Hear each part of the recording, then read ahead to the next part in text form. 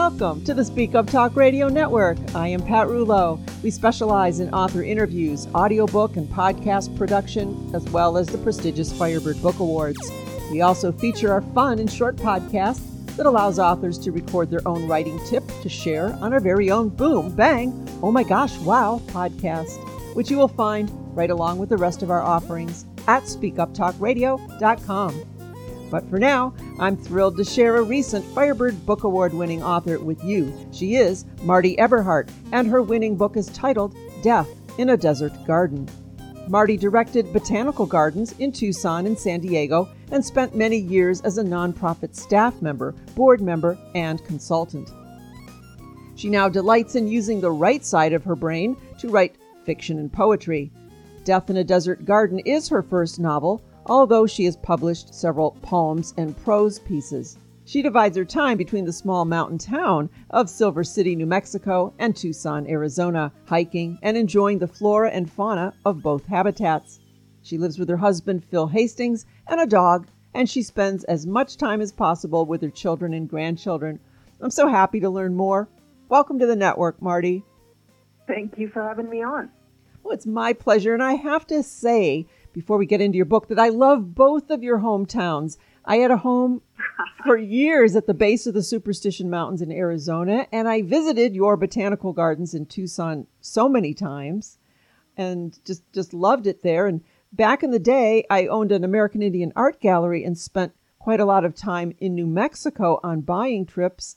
And I think I'm remembering correctly, is there a copper mine that produced turquoise back in the day, the Tyrone mine near Silver City? Well, it didn't produce turquoise. It was copper. And then there's the Santa Rita mine, too, which, this was, although it's called Silver City, copper was still is the big metal. Right. I do know, though, that there was some exquisite turquoise that was found in the Tyrone mine. I think Freeport owns it, or Phelps Dodge, or one of them owns it now. And so they don't preserve the turquoise. They pull out the copper, but turquoise was considered the secondary mineral. So if anybody has a piece of turquoise from the Tyrone mine near Silver City, then they've got a rare piece of stone.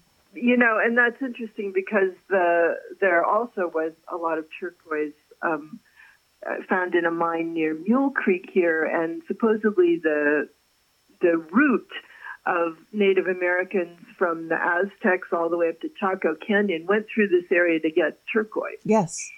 Yeah, I think that Silver City followed a route towards Morenci, and there's some beautiful turquoise out of Morenci. Yeah, that makes sense. Yep. Oh, I love it there. So that's not far from Tucson. What made you want to live in both places? Oh, well, I lived in Tucson for 22 years and always loved it. Then we moved to San Diego, but I guess I never really was a Southern Californian, although I love the ocean. So when I retired, and now my husband's retired, we decided to reorient to the Southwest, and we like the idea of being in a small town most of the time. Mm-hmm. It has pretty much everything you need, plus 3.3 million acres of national forest. Yep. Yeah, it's so beautiful. I love New Mexico, so enjoy it for me. Okay, I will. All right. Well, back to your book. Congratulations on winning the Firebird. That was exciting. It was super exciting. Yeah, a couple of them. Yes, that's right. That's right. The Western fiction one, and also the second place for Cozy Mystery. Mm-hmm. Well, I enjoyed the book myself as well. And so before we delve into the content of the book, maybe just share a bit of your background, because I know that setting it in a desert garden speaks to your work. Oh, yeah. I did direct a botanical garden in Tucson and one in San Diego. And when I was thinking about writing a mystery, I thought, well, where shall I set it? Oh, well, there's no doubt about where I should set it. And having worked in the nonprofit field pretty much my entire life, I knew that there are many, many motives for murder among the people who work together, the boards and the staffs and the volunteers. So I thought, okay, well, I can talk about the setting, and I certainly can talk about the relationships. So that's where I went. I love how you pull from real life. So maybe give us a peek, give us a little tease as to what the book is about. Okay. Well, our protagonist is a 38-year-old single parent. And not only does she have to hold down a full-time job and take care of 2 kids, but she gets pulled into solving a mystery of whatever happened to the founder of the botanical garden who was hit by a falling eucalyptus branch. And it turns out it wasn't just sheared off in the wind. It actually was sawed off. And so it turns out that everybody on the board and the staff of this little botanical garden had a motive to kill this woman. And B, our protagonist is concerned because a couple of the people who look like they might get nailed for this crime are people she actually cares quite a bit about. So that's her motivation for getting involved. And it turns out also that the chief detective is an old buddy of hers. And so they trust each other, and she had an alibi. So she's kind of the inside contact for the police detective about this particular case. And then what happens is that somebody keeps dropping the most bizarre botanical clues, and the detective's getting pretty annoyed by this. And she keeps asking Bee, what is this about?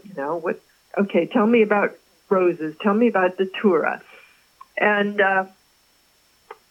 eventually, it keeps getting hotter and hotter and hotter and hotter because it's June. It's the monsoon season, but the monsoons aren't quite breaking yet. And so everyone's in a bad mood because of that and just waiting for it to rain because it's way too hot. And as the monsoons are building but not yet coming, so the plot is building and not yet getting solved, and eventually it rains, and eventually the mystery solved. I love connecting all of the tension with the impending monsoon. Yeah, I really wanted to do that because I feel like it's such a communal experience, the monsoon experience. Everybody, it doesn't matter, who you are, just who you see in the gas station or the grocery store. You can just turn to them and say, well, what do you think about the clouds over there? Do you think that it's going to produce, everybody's focused on it. And so, and people who don't know about it, it's a good thing to experience, to hear about it. And people who do know about it recognize it immediately. Oh, yes. It is such a spectacular feeling and experience. We lived right at the base of the Superstition Mountains, and often there would be waterfalls during the monsoon. And so then you'd get all the people coming up to park in the driveways and all around the perimeter of the base of the mountain just to watch the waterfalls. And then the smell, I mean, you can't even describe how it smells. It's just fabulous. Yeah, there's been some recent research that smells that come out during the monsoons. There's about 60 plants that constitute that smell, and it does really, truly, we all knew this, but scientifically it's been shown that it does have very strong psychological effects. Really? I always thought it I always thought it was creosote. That's the primary one, but there's like a whole bunch of other plants too. Oh, wow. Like brittle-bush and mesquite, for instance. Yep. Oh, if you have any information on that, I'd love to read about that. Okay. I will send it to you. Excellent. Oh, thank you. It's in Desert Plants. It's an article in Desert Plants, which is the Journal of the Boyce Thompson Southwestern Arboretum. Oh, there's another wonderful place. I loved it there. Absolutely. Wonderful. Spent a lot of time at Boyce Thompson and then a little Mexican restaurant in Superior on the way home, and that was a perfect day. Yeah, there's some really fine botanical gardens in Arizona. Desert Botanic Garden in Phoenix is also really wonderful. That's a fabulous one as well. I used to go every Wednesday and take Tai Chi there and then spend the rest of the afternoon just wandering around. So, and then Chihuly did a installation there for a while. That was so wonderful as well. I miss it. Mm-hmm. All righty. Well, let's talk about your characters. Where do they come from? Well, the protagonist bears a certain resemblance to me many decades ago. And in fact, I was a single parent, and I very much wanted to write about being a single parent, because I feel like they're an underwritten group, probably because single parents don't have time to write, and you have to do it years later. But anyway, she bears a certain resemblance to me.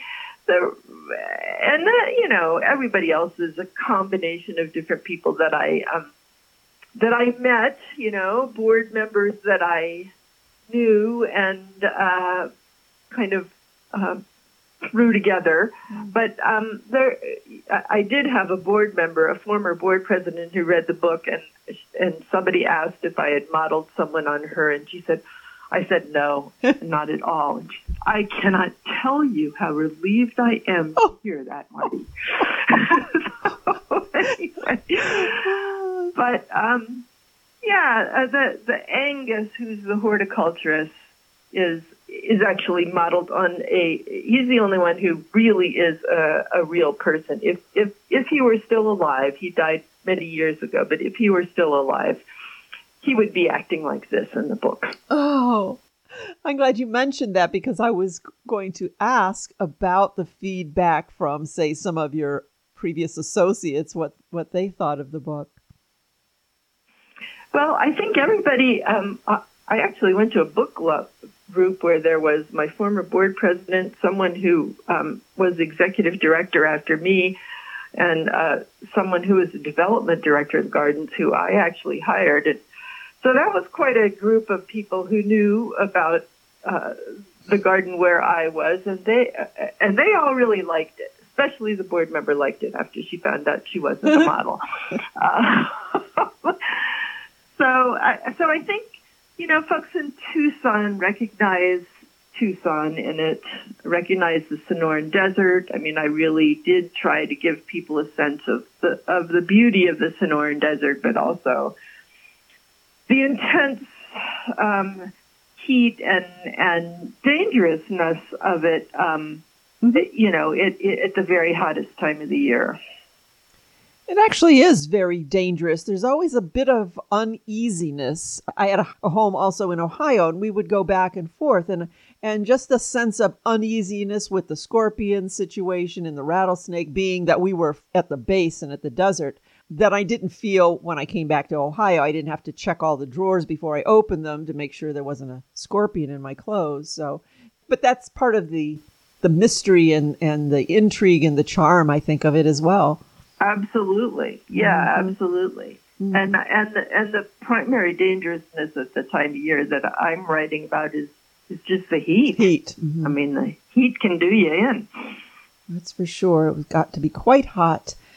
Oh my gosh. So what's next? Are you writing any more books to follow up? I am. I am, and it's going to come out January 10th. It's same publisher, Artemisia Publishing, which is a little press based in Albuquerque. And this one takes place partly at Shanley Gardens, and it has the same protagonist and the same detective, but it takes us over also to a small town in southwest New Mexico called Copperton. And there is it turns out it's called Bones in the Back 40. And some old bones are found at the garden, and it turns out that it's an unsolved murder. And so the murder takes people over to Copperton, where it turns out there's some connections between Copperton and Shanley Gardens in Tucson. And the book also involves kind of a subplot about archaeological looting. There's quite a lot about archaeological looting in this book. Oh, was there much research involved then? Yeah, there was some research involved. I I am an archaeological site steward here in the Gila National Forest, and a member of the amateur archaeological group here. So I have some awareness, but I certainly am not a professional. So yes, there was some research involved. Mm-hmm. Oh, I look forward to that. Thank you for sharing that. All right. Well, it's a short interview today. I want to make sure we're not missing anything, though, that you wanted to talk about. Oh, no. I think we pretty much covered the points. I mean, if people have said, what did you want people to know about? And I wanted them to know about the desert, and we talked quite a bit about that. And I wanted them to know about how tough it is to be a single parent. We talked about that. And I wanted them to be surprised by the ending. Oh. And it seems like most people were pretty surprised by the ending. So that was fun. That was fun having that little surprise for people. All right. Well, we'll leave it at that. They're going to have to read Death in a Desert Garden. So why don't you share your contact information and website or wherever folks can go to find out more and to purchase the book? Yes. MartyEberhardt.com is my website, and that's spelled Marty. E-B as in boy, ERHARDT.com. And there's a contact form in there if you want to contact me. And you can purchase the book, of course, on Amazon, but I encourage you to go to your friendly local bookstore. Many of them have it. And if they don't, encourage them to buy it. There you go. We want to support our small bookstores, don't we? We absolutely do. Yep.